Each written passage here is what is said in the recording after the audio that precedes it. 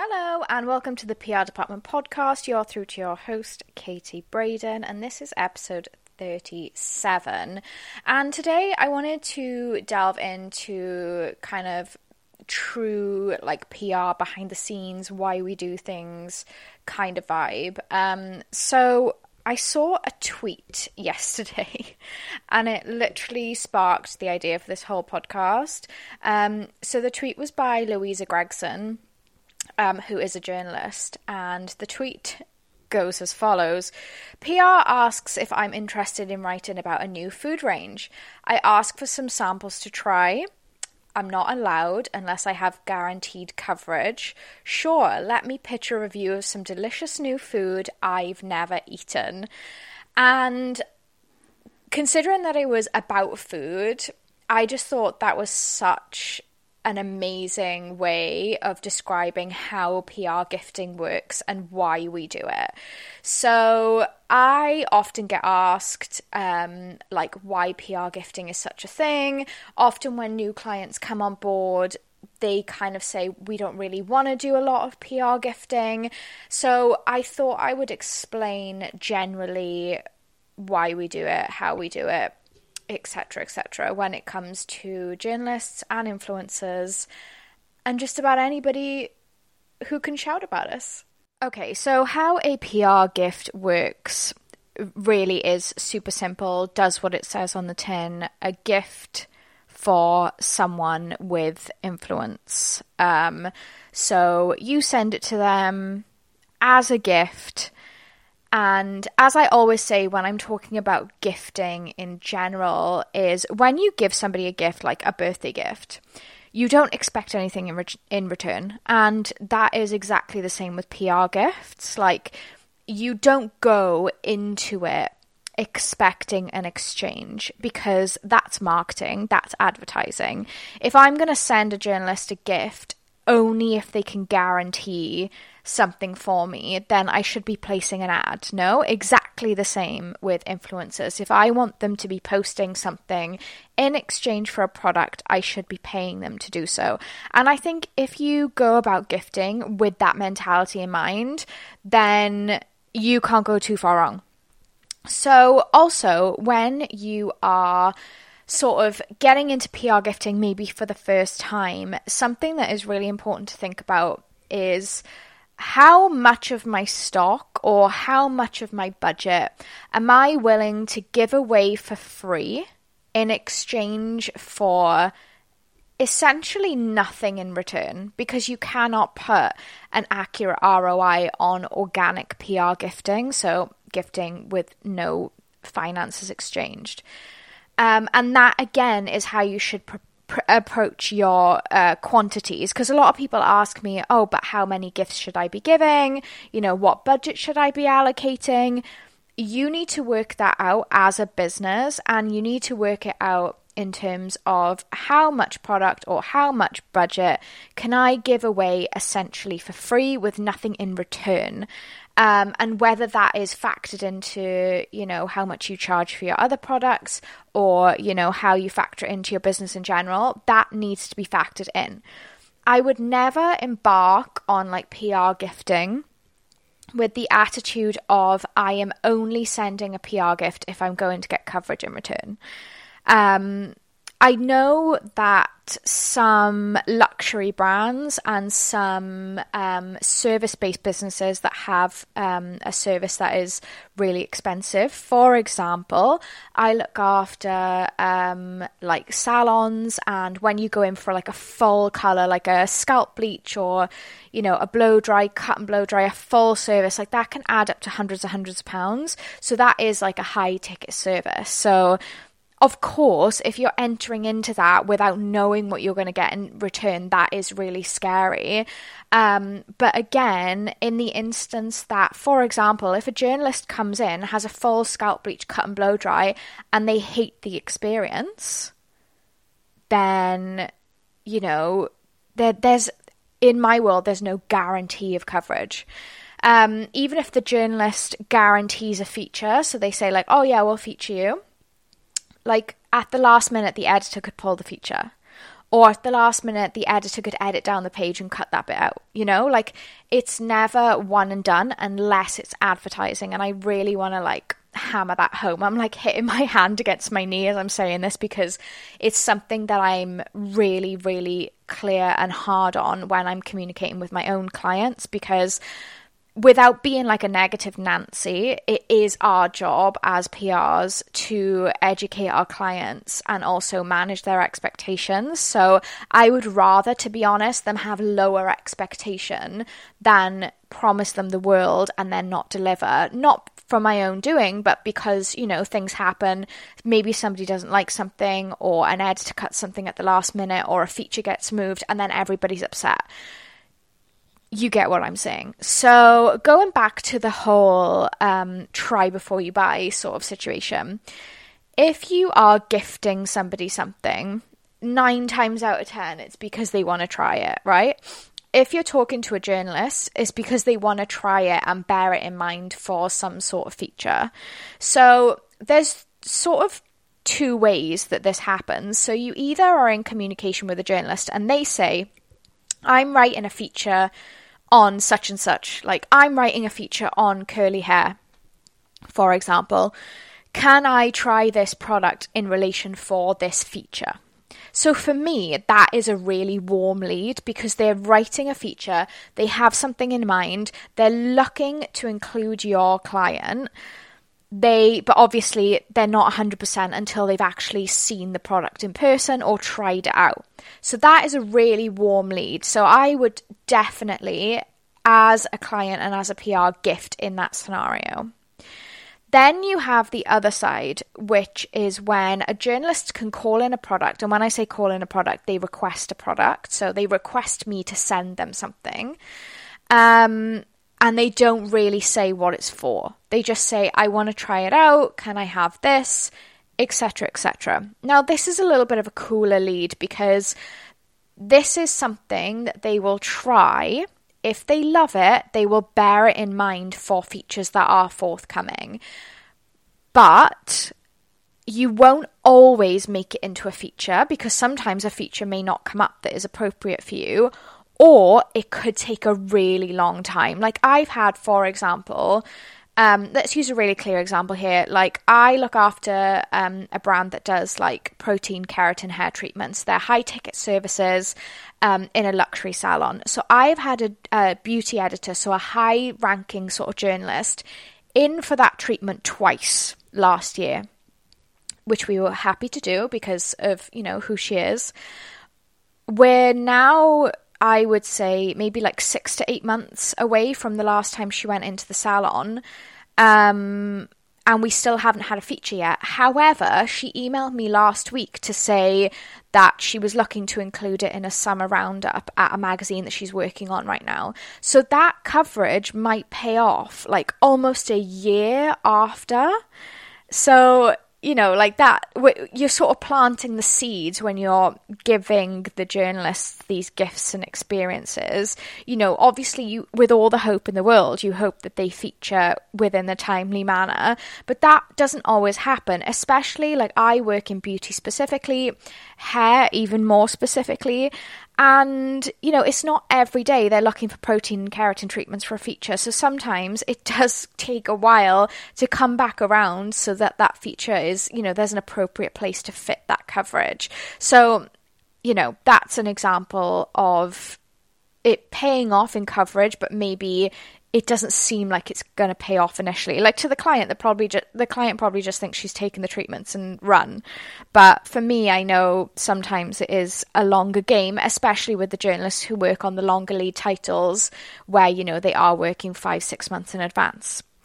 So coming back to something I really wanted to talk about, which is why it's so important for PRs to curate an experience from start to finish with everything they do.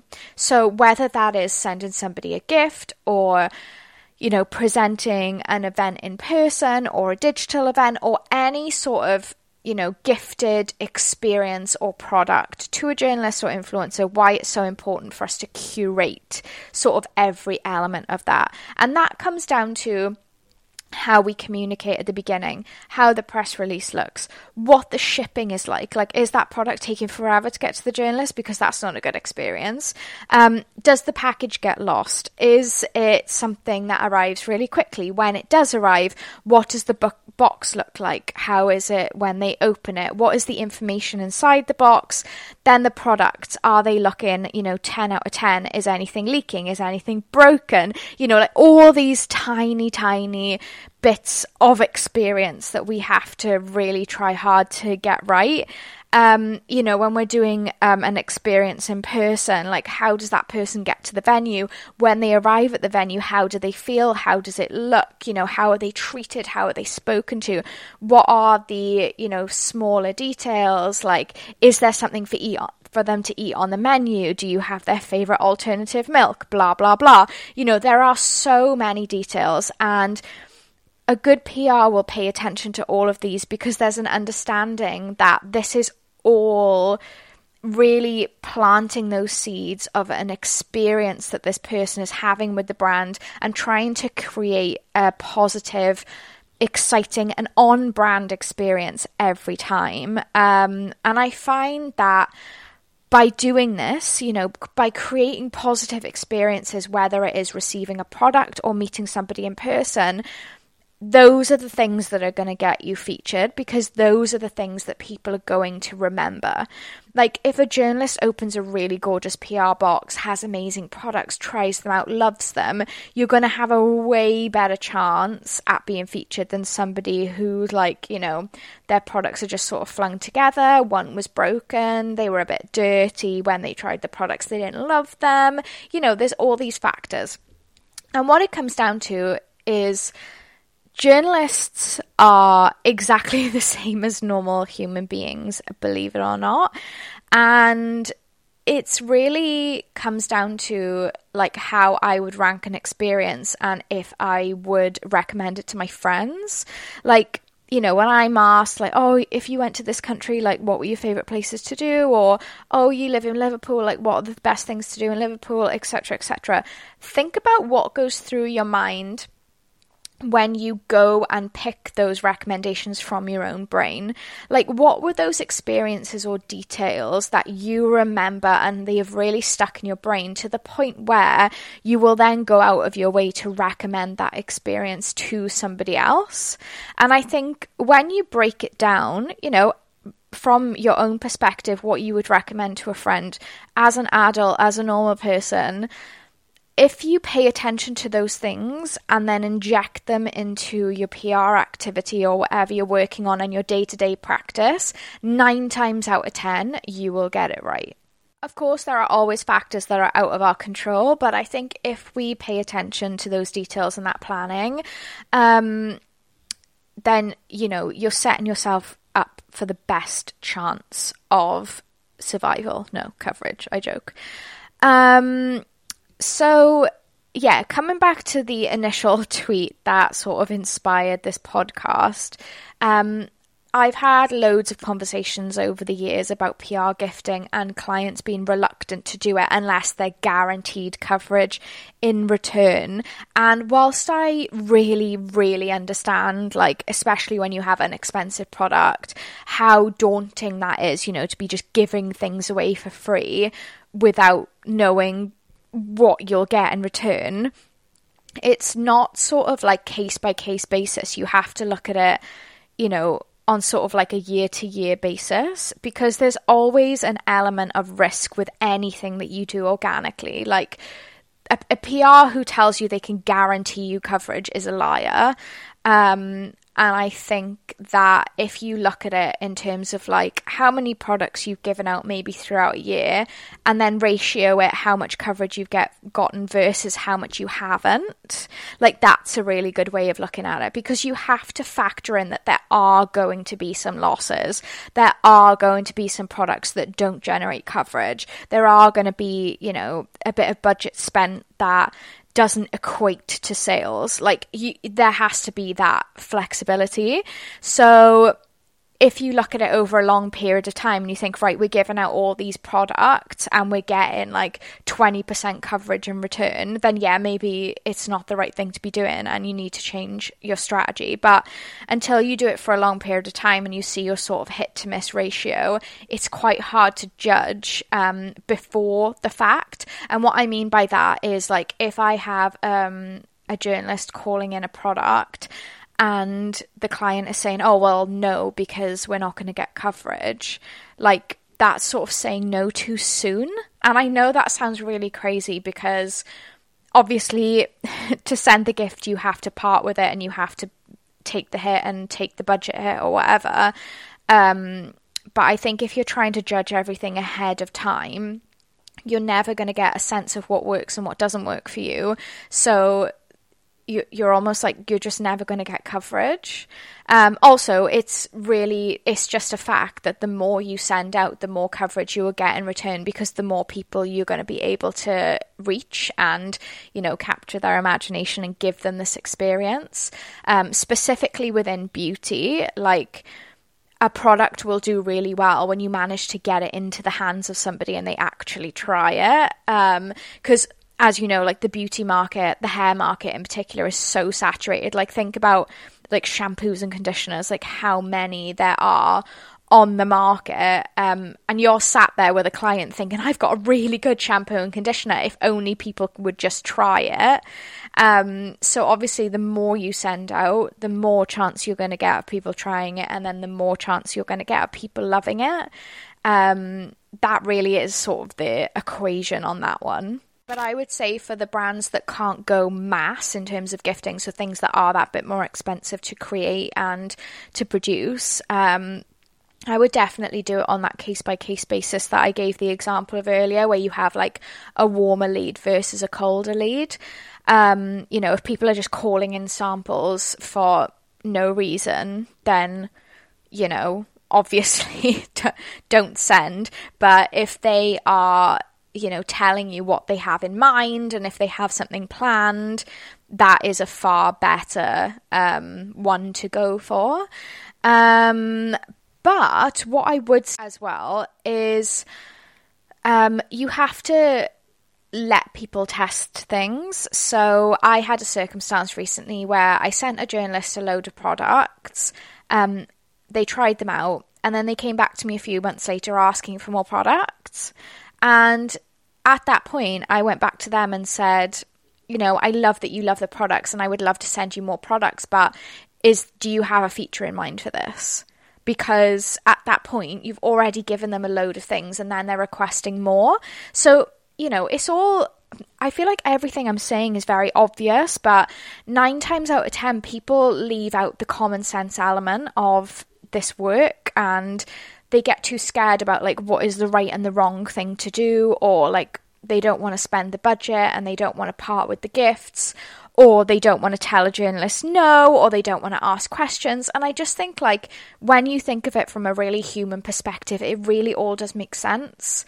Like, if you're giving and giving and giving and you're not getting anything in return, it is absolutely within your right to say, hey, I'm more than happy to send more, but, you know, is there a plan for this? Or can you feature this somewhere for me? Because it is give and take. And whilst we can go into this with how I said at the beginning, where you're not expecting anything in return, there's a fine line between not expecting anything in return and having people absolutely take the piss out of you. Do you know what I mean? So you have to manage that. And I think when you're first starting out, expecting nothing in return is great, but you can't, you know, go on forever just sending products and not getting anything back. Like, when you send PR gifting, every PR gift you sent is an opportunity to learn and an opportunity to figure out who loves your products, who's really good at featuring them, who has a lot of opportunities where they can feature them. You know, someone who writes a lot of hair features, for example, for me would be great. You know, somebody who's a really big hitter, maybe they don't feature all the time, but when they do, it's really great. You know, you learn all of these things and then you sort of make mental notes of, right, I'll gift that person again in the future, or I'll not gift this person. And I know that really contradicts like what I did say at the beginning about not expecting anything in return, but that is more how I would communicate with a client. As a PR, obviously you are gifting to give this person an amazing experience, so therefore they will recommend to a friend, i.e. their audience.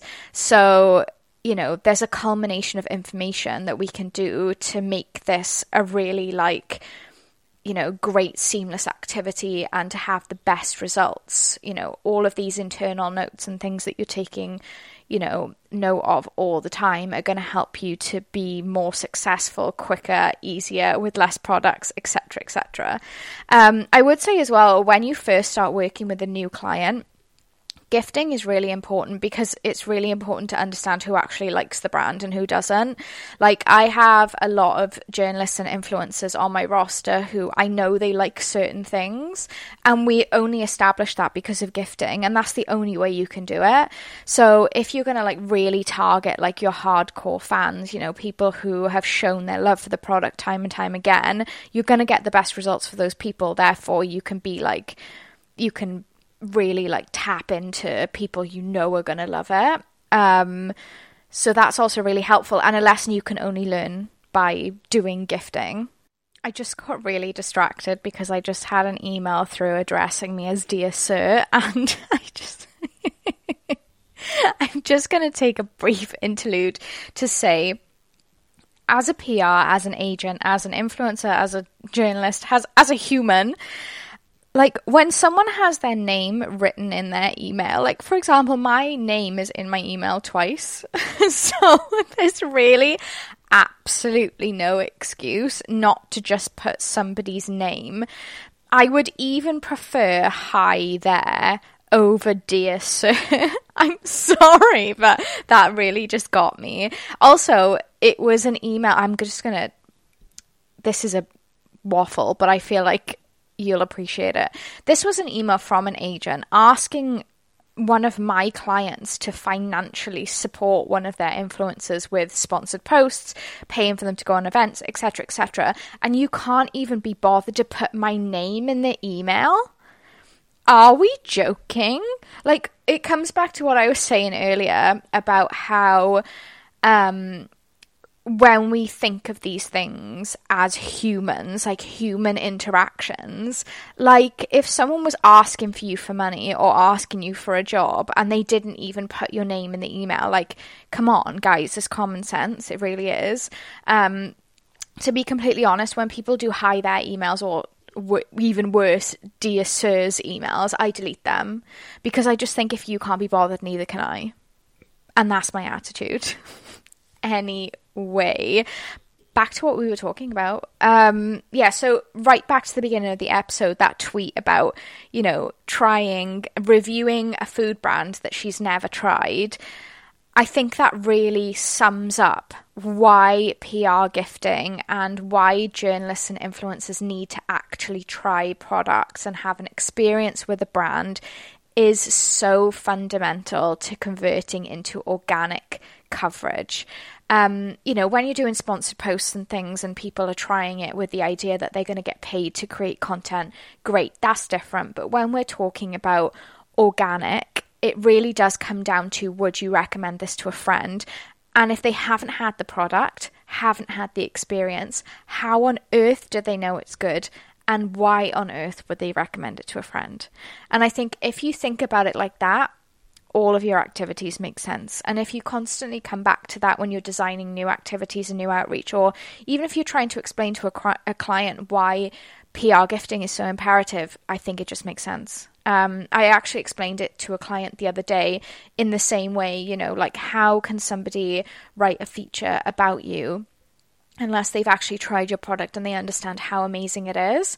And as soon as I said that, they completely got it. And they were like, oh yeah, of course. Like, if they haven't tried the product, you know, why would they even consider putting it in a feature? And that's another thing when it comes down to competition. Like, if we go back to the example of like shampoos and conditioners, where there's so much on the market, you know, you could have the best imagery, the best press release, the most amazing press story, but the journalist is always going to have something front of mind that they actually love and use. And to become something they love and use, you have to give it to them as a gift, you know? Like, they're not just going to randomly think like, oh, that PR is really nice. She just sent me a really nice story about this shampoo. I'm just going to pop this into this highly competitive spot where I've got like 100 other shampoos to consider for this one spot on this one page, but I'm just going to feature it because that PR is like nice. No, she's going to put the one in that she uses in her shower every day that was probably given to her as a PR gift, and she tries it and loves it, you know?